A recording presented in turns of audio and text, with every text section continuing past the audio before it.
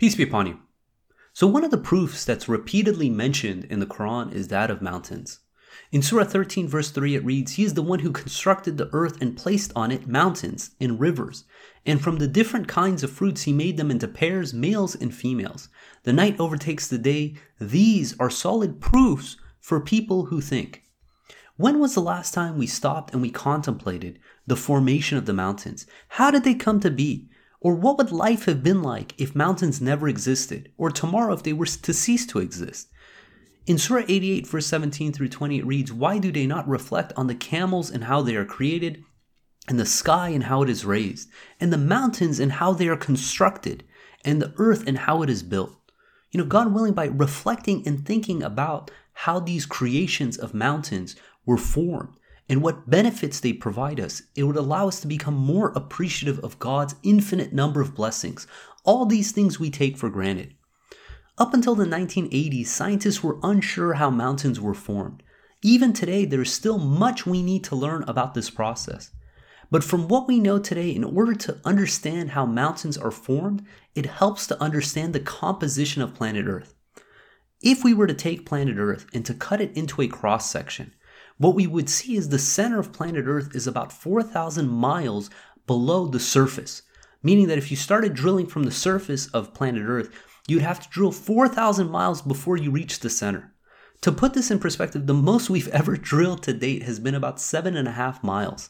And that's not very far. So we've never been able to see the inner core of planet Earth, but using seismic technology and also the magnetic field, we can tell that the inner core of planet Earth constitutes about 20% of the radius, which is about 760 miles. And the temperature of the core of the Earth is hotter than the surface of the sun. If we go one level above that, we reach Earth's outer core. And this is a fluid layer. It's about 40% of the radius of planet Earth. And if you go one level above that, you have Earth's mantle, which is also about 40% of the radius, but constitutes 84% of Earth's volume. So you think, okay, what's left? 20% inner core, 40% outer core, 40% the mantle. That's about 100%. And the last layer is the Earth's crust. This is where we live. This is where we reside. This is where our entire lives take place, is on this thin layer that's less than 1% of Earth's radius is the Earth's crust.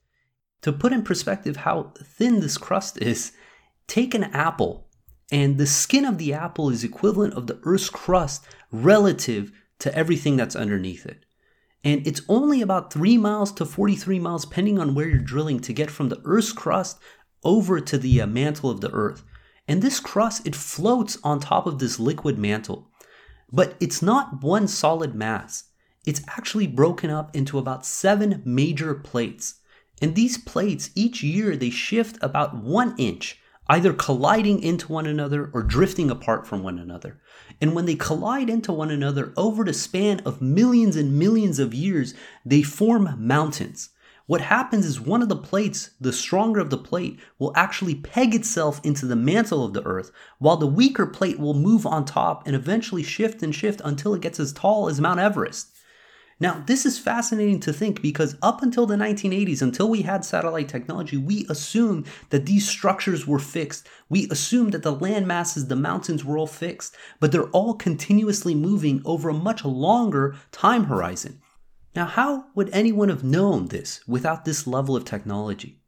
But we see in the Quran, in Surah 27, verse 88, it reads, When you look at the mountains, you think that they are standing still, but they are moving like the clouds. Such is the manufacture of God, who perfected everything. He is fully cognizant of everything you do. So how awesome that 1400 years ago, inside the Quran, God is telling us that the movement of the mountains, the land, is that of like clouds. And you can think of how unconventional this must have sounded, not even 1400 years ago, even 50 years ago, where they believed that all landmass was stagnant, that it didn't move, that there was no thing as plate tectonics or continental drift. But it's even more interesting than that. In Surah 79, verse 30, it reads, He made the earth egg-shaped. And the Arabic is walardi, which means and the earth, ba'ada, after, dhalika, that, dahaha, which has more than one meaning. And we're going to get into that. So the word dahaha in Arabic comes from the word for an egg, but specifically an ostrich egg. The Earth is not a perfect sphere. It's an obloid spheroid.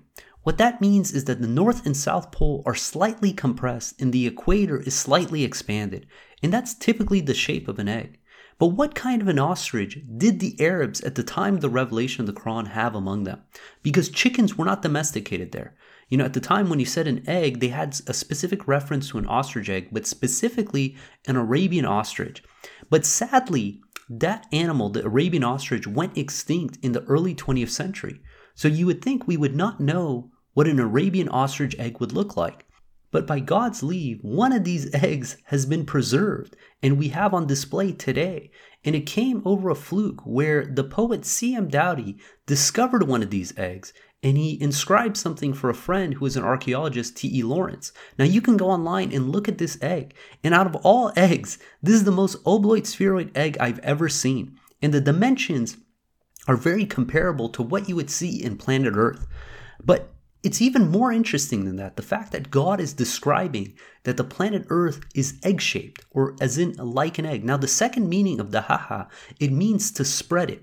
So you say, okay, why does this word have these multi-meanings? The way Arabic roots typically work is that they are constituted by one general theme, and then from that theme, all these derivative meanings come from. So an ostrich, specifically an Arabian ostrich, when it lays its eggs, what it does is it spreads out the sand and it places its eggs in there. That's the reason the word means egg-shaped, as in you're making this nest for your egg, but then also it means to spread, as if the Arabian ostrich was spreading its nest. Now, what does this have to do with the creation of planet Earth and mountains? Well, when people describe the plate tectonics of Earth or continental drift, the way that they describe it is they say that imagine you have an egg that's cracked. So you have these different cracked portions of the egg, but the egg itself is still intact. And that's how continental drift operates, that you have this liquid layer underneath. You have this lubrication that allows these the shells, as if the crust, to move. Now, again, if you take a cross-sectional cut of an egg, you see something that resembles very similar to the cross-sectional cut of planet Earth. You have the inner core, which is the yolk. Then above that, you have the egg white. And then above that, you have this thin layer for the crust, or in the case of the egg, the shell. So God, in this one simple word, is describing to us so much of planet Earth.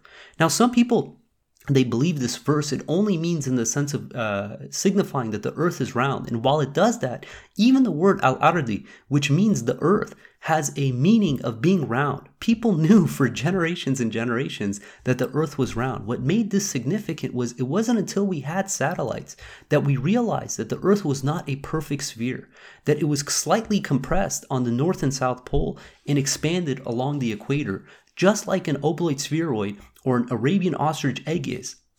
All this packed into a book that was revealed 1400 years ago to give us today certainty that this book did not come from a human being living in the desert, that it was inspired directly from God, the creator of the universe. Now, we're still struggling to understand the full implications of plate tectonics. One of the debates that's going on is it necessary for life to sustain if we did not have plate tectonics? Now, one of the interesting findings is the planet Earth is the only planet in the entire solar system that has plate tectonics, that has the shifting crust. The other planets, for the most part, they have one solid crust that's the surface. And so the question was, is planet Earth the only planet that has mountains? And that's not the case. If you don't have plate tectonics, you can still have mountains, but you're only limited to one kind of mountain, and that's of a volcano. Now, the mountain, the largest mountain in the entire solar system that we know of, is on Mars. It's called Mount Olympus. It's twice as tall as Mount Everest. It's 72,000 feet above Mars's surface. Now, the question is, how did this mountain get so extravagantly large? Well, what happens is with plate tectonics, when there's a crack in the Earth's crust and the magma from the mantle lifts up, that's where a volcano occurs. But as these plates are shifting, eventually that crack gets sealed up. But this isn't the case for Mars. In Mars, not only is that one solid crust, where there's a crack, you're going to get perpetual magma coming out, continuously building up this volcano. But in addition, because Mars has a lower gravitational pull, the height of a mountain can get much taller than it can on planet Earth. Planet Earth, as the mountain gets bigger and bigger, the gravity is actually going to pull it back towards the surface of the Earth. So that's the reason that in the current state of affairs, it would be impossible to have a mountain as tall as Mount Olympus on Mars on Earth. So while volcanoes are good for forming land masses, especially in a place like Earth where it's covered predominantly in water, one thing that volcanoes lack is that outside of being able to provide the minerals and nutrients from the mantle of the Earth, all those nutrients that are built up in the crust of the Earth, we won't have access to if we were only limited to volcano kinds of mountains. The other forms of mountains that are designed is that when these plates collide, one of the crusts is going to be lifted up, and this gives us a rich deposit of minerals that are essential for life. But something else interesting happens. The plate that is stronger, that gets pushed into the mantle of the Earth, it serves as a kind of a peg into the Earth to stabilize things, to make sure that these plates are not constantly shifting, that we're not perpetually being bombarded by earthquakes and unstable terrain. And there's two words in the Quran that are used for the word for mountain. One is al-Jabal, which just means mountain, and the other word is Rawasiya, which means a stabilizer. In Surah 15 verse 19, it says, "As for the earth, we constructed it and placed on it stabilizers, mountains, and grew on it a perfect balance of everything." So what happens is when this plate goes inside the mantle of the earth, it's stabilizing planet Earth, this crust, from being able to shake and tumble. And we see in Surah 78 verse 7, it says the mountains as stabilizers. And in this word, it uses the word awatadan, which means a peg or a stake. And it's describing these mountains in these terms. In 16:15, it says, "And he placed stabilizers, mountains on earth, lest it tumbles with you, as well as rivers and roads, that you may be guided." In Surah 21 verse 31, it says, "And we placed on earth stabilizers, lest it tumbles with you, and we placed straight roads therein, that they may be guided." If it wasn't for the sake of these mountains being formed, the plates would constantly be shifting. We would have perpetual earthquakes. The ability of being able to construct tall buildings, to construct roads, all these things that we depend on would be very severely diminished. And this is something, again, we take for granted, that God created the structure, that the mountains are serving as if they are stakes in the ground, holding the crust together despite the fact that they're separate pieces, each floating on their own above the earth's mantle. Are we stopping and reflecting and thinking how awesome this is? Now, one of the other aspects is that when the crust that gets pushed up, that forms these mountains, when rain comes, what happens is that as it's coming from the coast, and if you look, most of the mountain ranges are along the coast. So water's coming in and it's pushing, the mountains are pushing these clouds up. And as the clouds are getting pushed up, the air cools and it condenses and it forms clouds that pushes rain. Now, when the rain comes, it's washing away all these minerals, all these elements from the mountains into the rivers, into the oceans, and planting the essential ingredients for life. That if it wasn't for these mountains, it's questionable if we'd even be able to have life. Without these essential ingredients, would life be able to flourish? The other thing that's fascinating is, so when the clouds come, by the time there's something that's called the rain shadow effect. And what happens is, if you look at most of these tall mountain ranges, on one side is going to be lush, tons of tree, tons of vegetation, rivers and stuff. And then the other side is going to be like a desert. And this allows for a mixed climate, which is, again, essential for life, because not all life exists on one climate. And one other interesting thing is that when it describes the mountains as stabilizers, more than just the crust of the earth is it stabilizing. It's actually stabilizing the temperature as well. There's something called the carbon cycle, where carbon dioxide, which heats up planet Earth, is when rain comes and it washes the carbon out of the earth, it gets stored inside the mountains, gets washed away back into the rivers, into the oceans. In essence, it's keeping the earth at a stable temperature.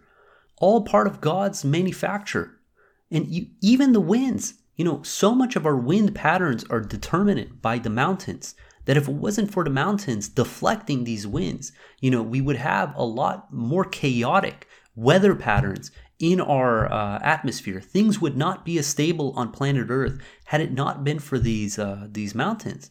Then in addition, this change in temperatures, this change in climate that's necessary from the construction of mountains allow us to have these vastly different landscapes and different fruits and different vegetation. In Surah 35 verse 27 it says, "Do you not realize that God sends down from the sky water whereby we produce fruits of various colors? Even the mountains have different colors. The peaks are white or red or some other color, and the ravens are black." Without mountains, there will be more uniform distribution of rainfall. Aesthetically, over the time, plate movements together with geological processes have created some of nature's most magnificent scenery. You look at all these, desktop photos that are stocked for computer backgrounds, and so many of them are these majestic pictures of mountains. That this is something that God is blessing us with, to see whether we're appreciative or unappreciative. Do we take this stuff for granted, or do we reflect back on our Creator and what a beautiful scenario He created, how He constructed all these things for us to be able to sustain, for us to be able to thrive here on planet Earth? It's argued that without plate tectonics, without these variations in mountains, if we were only limited to volcanoes like that of Mars, we wouldn't have life. And if tomorrow the mountains were to cease to exist, what we would see is that eventually all the plants would die. And without the plants, it would go down the whole chain of living things, and we'd probably lose all life on Earth. That the bedrock would be ground away by storms, that Earth would become smaller and smaller without plants, and would eventually lose its atmosphere, making Earth look not much different than Mars. For something that, again, we take for granted. These beautiful, majestic structures that God created that provide us stability, that do all these wondrous things for us. That if we just stop and we reflect, it allows us to draw more appreciation for all of God's infinite number of blessings. Now, there's something else that happens in the sense of stability. Right now, there's a debate that's taking place in Hawaii. It has to do with its tallest mountain called Mauna Kea, which is located on the Big Island. Now, this mountain is 13,800 feet above sea level. But if you were to measure it from the base, which is 20,000 feet below sea level, all the way to the top, this would be constituted as the tallest mountain in the world. Taller than Everest. Everest is 29,000 feet, but that's 29,000 feet from sea level. So this mountaintop, coincidentally enough, it's considered sacred by the people of Hawaii, because you think about what happens when you're on top of a mountain, that it's a portal to the rest of the universe. It shows the insignificance of man. It shows how vast things are. But there's another benefit. At the top of the mountains are some of the most ideal locations for observatories to peer into the rest of the universe. And currently there's 13 observatories at the top of this mountain that allow us to peer into the rest of the universe and understand where is it that we came from? Where is it that we're going? All these foundational questions of why are we here? Now, this location at the top of mountaintops, it's fascinating that it's considered sacred by both the spiritual and the scientific, that both parties realize the benefit of having such a location. That because you're at the top of the mountain, the light pollution is low, you're above the clouds, there's less interference in being able to look into the cosmos. And this is something every single human being can appreciate. But have we stopped and thought about what a blessing it is that God constructed this for us? That God allowed these locations where an individual, irrespective of their understanding, of their belief, they can go there and feel closer to God. That it allows them to realize how insignificant they are, how small they are, how amazing and grand the universe is, and the God who created all this. Now, in Surah 41 verse 10, it says, He placed on earth stabilizers, made it productive, and He calculated its provisions in 4 days to satisfy the needs of all its inhabitants. Now, when we look at the Arabic, it says, Rawasiya, which means, again, stabilizers or mountains, min, from, Fawgiya, which means above it, Wabaraka, which means He blessed, Fiha, therein. The way I understand it is God is saying that He blessed the top of the mountaintops. Now, it's translated as made it productive. The way I understand this is that when something is blessed, it's going to benefit everyone, irrespective of their background, their understanding. It's something that, again, like the sun, it shines on the believer and the disbeliever. The crops, it feeds the believer and the disbeliever. The mountaintops, they basically serve the believer and the disbeliever. We all benefit from this, that God made this land blessed.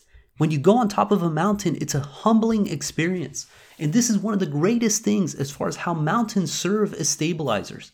Mountains keep people balanced. If you think you're so great, go spend a time at the top of the mountain and realize how small we are, how precious life is. And you're able to peer into the portal of the universe and see all these amazing billions and billions and billions of galaxies and stars and heavenly bodies that will dwarf anything here on planet Earth. I recently watched the documentary Free Solo, where it tracks this climber. He's a free solo climber, no ropes, no nothing, Alex Honnold. And he's climbing El Capitan in Yosemite. And you see that when you look at the video, this tiny, it looks like an ant on top of this gigantic mountain. What a humbling experience. By God's leave, I was once able to go to Yosemite and did the Half Dome. And there's a portion of Half Dome on the top where you're walking along on these cables. And from a distance, when you look at it and you see the human being on top of this giant rock, you realize how small we are. This is how mountains are serving as stabilizers, because it keeps us humble. In Surah 17, verse 37, it says, "You shall not walk proudly on earth. You cannot bore through the earth, nor can you be as tall as the mountains." When we go face to face with a mountain, we become, reality sets in. We realize we're not all that great. We're insignificant. We're tiny. The God who created all this is the one that we should be giving all praise to, all reverence to. In Surah 7, verse 171, we read about Moses and the humbling experience they had. It says, "We raised the mountain above them like an umbrella, and they thought it was going to fall on them. You shall uphold what we have given you strongly and remember the content thereof, that you may be saved." God is using these mountains to put us in our place. And when you compare the mountains, compared to the rest of the heavenly bodies, they're insignificant. But for us to come into physical proximity with a mountain and see just how grand it is, and being able to peer from the top down and seeing how insignificant we are, or being able to stare out in space and see these heavenly bodies and be able to see the Milky Way galaxy and all this that God created, it's supposed to give us a sign of reverence, to make us more appreciative of all these infinite blessings that God has given us. God tells us a lot about the day of judgment, that one of the signs, one of the things that's going to take place on the day of judgment is that the mountains are going to be wiped off, that they're going to be turned into fluffy wool, that they're going to be exploded. Now you think of something so grand, so vast, it seems immovable. God is going to make it disappear in an instant, and it's all going to be even. We're all going to be on the same even playing field. The only thing that's going to distinguish us on that day is going to be our righteousness. Now, our purpose in this world is to be redeemed back into God's kingdom, into God's graces. And we're only going to be able to do that by worshiping God alone. And one of the last idols we all have to overcome is that of our own ego, to think that we know better than God.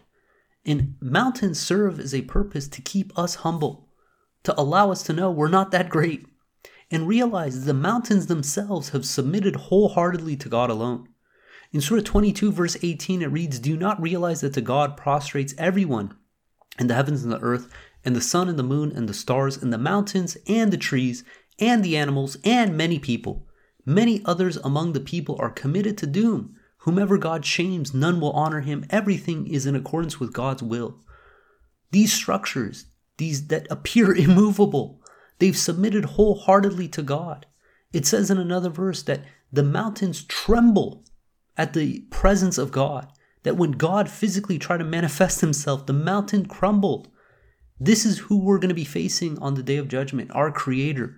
And if we don't do the things to grow and develop our soul, to kill our egos, we're not going to be able to meet face to face with our Creator. We're going to be running away to hell. So we see that the mountains serve so many functions. They allow life to flourish here on earth. They keep our climate stable. They allow the formation of different geographies, amazing sceneries, a portal into the universe. So many of these infinite blessings, but the one that's the most crucial is that they keep us humble. They let us know that we are so small, that the God who created these mountains, that created the earth, that created the galaxy, that created the universe, that we have a destined appointment to meet our Maker and to see, did we spend this life wisely? Did we do good deeds? Did we worship God alone? Did we do righteousness? And inshallah, next time you look at a mountain, and hopefully we can have more appreciation for God, our Creator. Inshallah, we're going to end there. If you guys got comments or questions, please hit us up at qurantalk@gmail.com. And until next time, peace and God bless.